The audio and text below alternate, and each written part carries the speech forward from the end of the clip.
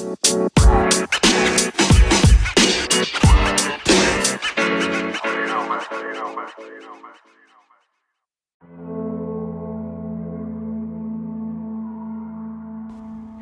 I'm Winter of Wandering Wisdom and of So-Called Coaching.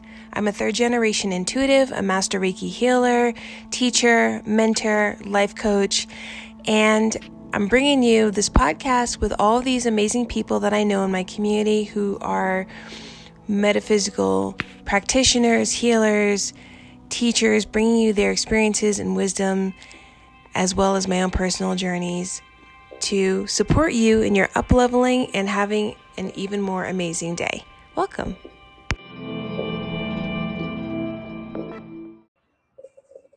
Hey, y'all. Happy April. I feel like it's been a minute since I have created an episode of Just Moi for Wandering Wisdom with Winter. And I do have some wonderful guests up my sleeve coming in soon.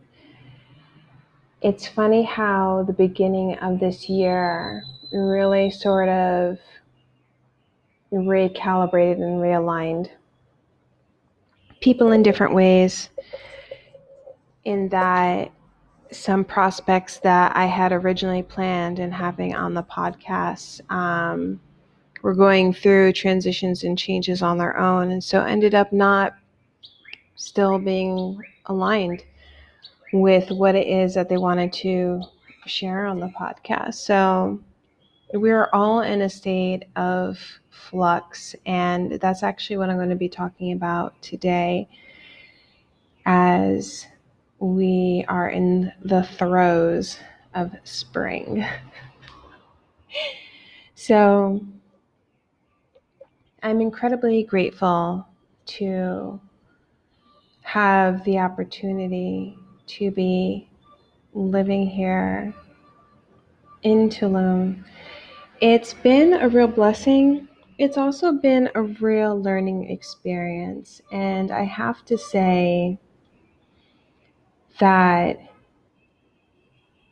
it's made me grow in ways that I wasn't expecting to grow. There's something about the energy here that really moves you, that really shifts you, that really sort of unsettles the layers of sediment in your soul, in your energetics, so as to be acknowledged and confronted and dealt with, to be transmuted and released. So I went through my own processes in, I'd have to say, like the first month and a half of living here. And now that I've completed, 2 months of being here, I think it's 2. Time is another thing that happens in this vortex. Time is funny here. For example, Tulum does not follow daylight savings time. So when that happened for the rest of the world, I found myself knocked out of the Eastern time zone into Central time. Fun, especially for Google Calendar settings. Anywho, I digress. So we're in the throes of spring, which means that we're also in the throes of change. And it feels like this sort of thing that we have very little control over, right? So when we came out of the spring equinox, out of the misty wateriness of Pisces into that fiery Martian energy of, all right, all systems go, I feel like collectively we were both ready for it and not ready for it. If you're sensitive to astrology and transits, you'll know what I'm talking about. So we kind of all sort of just buckled in and got really excited about this new ride, but without really realizing that we were going to need to plan some pit stops along the way. Just like when you're taking a long, cross country road trip, one cannot drive for days on end. Either you will run out of energy or the car will run out of gas. So it's the same kind of situation with Aries season. It's important to recognize those beginning signs of feeling fried, tired, or getting burnt out so that one can refill the metaphorical gas tank, whether it's with a nap or doing things that make you feel rejuvenated and replenished, whatever it is, because Aries don't stop, can't stop, won't stop. It just keeps going. And this is beautiful energy to really kind of harness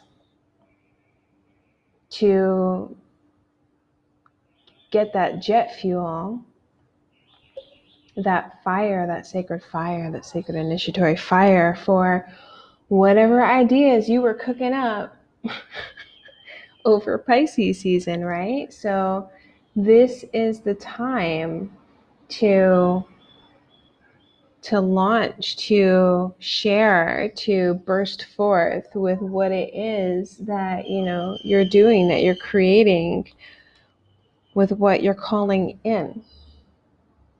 We do have all planets direct, I believe, until April 14th. So hello, the new moon is on April 11th. So this is a really beautiful and productive time, as long as you have the energy to maintain your momentum. So now, with this season of spring, we are being teased with this idea of change, right? Because we're going from being like the seed in the dark, fertile earth, coming into that sprouting action that pushes up against the heaviness of the soil, to come forth into the light of the sun and stretch and grow, which, albeit a beautiful, beautiful process, also for some deeply uncomfortable. So there can be some resistance, right? There can be some procrastination. There can be some feeling of stuckness. There can be all sorts of things that you might find tripping you up a little bit. And this like, wait, fear of missing out. Don't want to be left behind. So how do we reconcile with that energy of change? And mind you, everyone feels it on some level, that uncomfortable feeling of things are moving forward, things are changing. How do I keep up? I don't want to change. There's a comfortable familiarity in sameness, right? In routine. But the way that the universe works, either you keep up with the forces of nature, or in tarot terms, the Tower card, right? And tell me if you can relate to this. That any time in your life where you have resisted, choosing not to choose, moving forward, making the change that on some level in your being needed to change, like it needed to happen, but at the same time deeply resistant to it, and then something came along, some event, a person, place, or thing, something happens where It's just like, bam, the change has happened. And it's not the kind of change that you expected or were hoping for or even wanted. But the universe is like, sorry, not sorry, kid, you got to keep moving forward. No one left behind. And this can look like loss. This can look like death. This can look like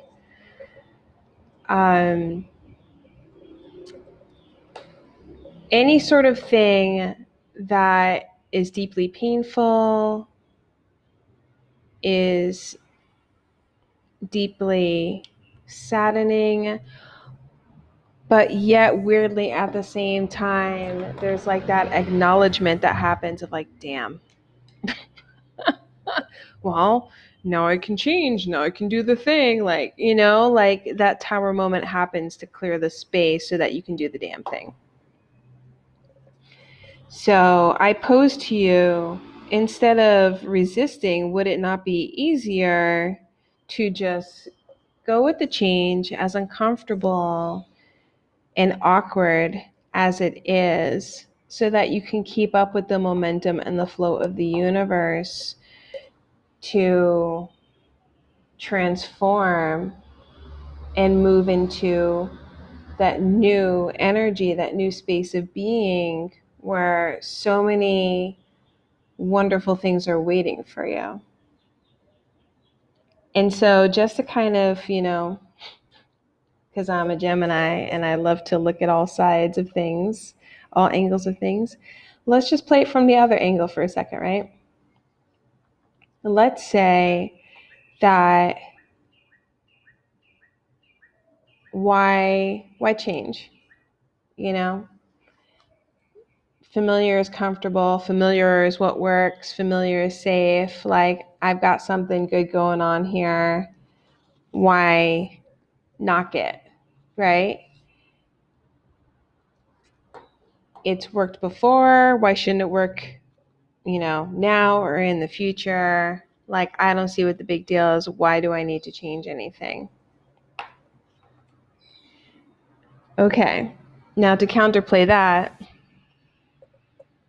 here's the other thing that happens when one gets too comfortable in the status quo. Stagnancy creeps in. Stagnancy creeps in, and what that means is that the flow that was previously there begins to slow down. It begins to slow down. It begins to feel heavy, sludgy, and you get the sense that like something is up. Something is amiss. Something's going on here. I don't know what it is because I'm doing everything the way I've always been doing it. I'm doing everything quote unquote right. Why is this slowness happening? And yeah, I mean, you could say, you know, in life there is an ebb and flow, a yin and a yang, and that's completely true. However, when it starts turning into an extended period of slowness and stagnancy, one has to wonder if a change is necessary.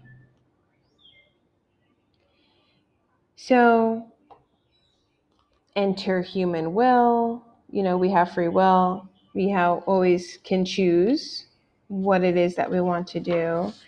And so, my question for you is, why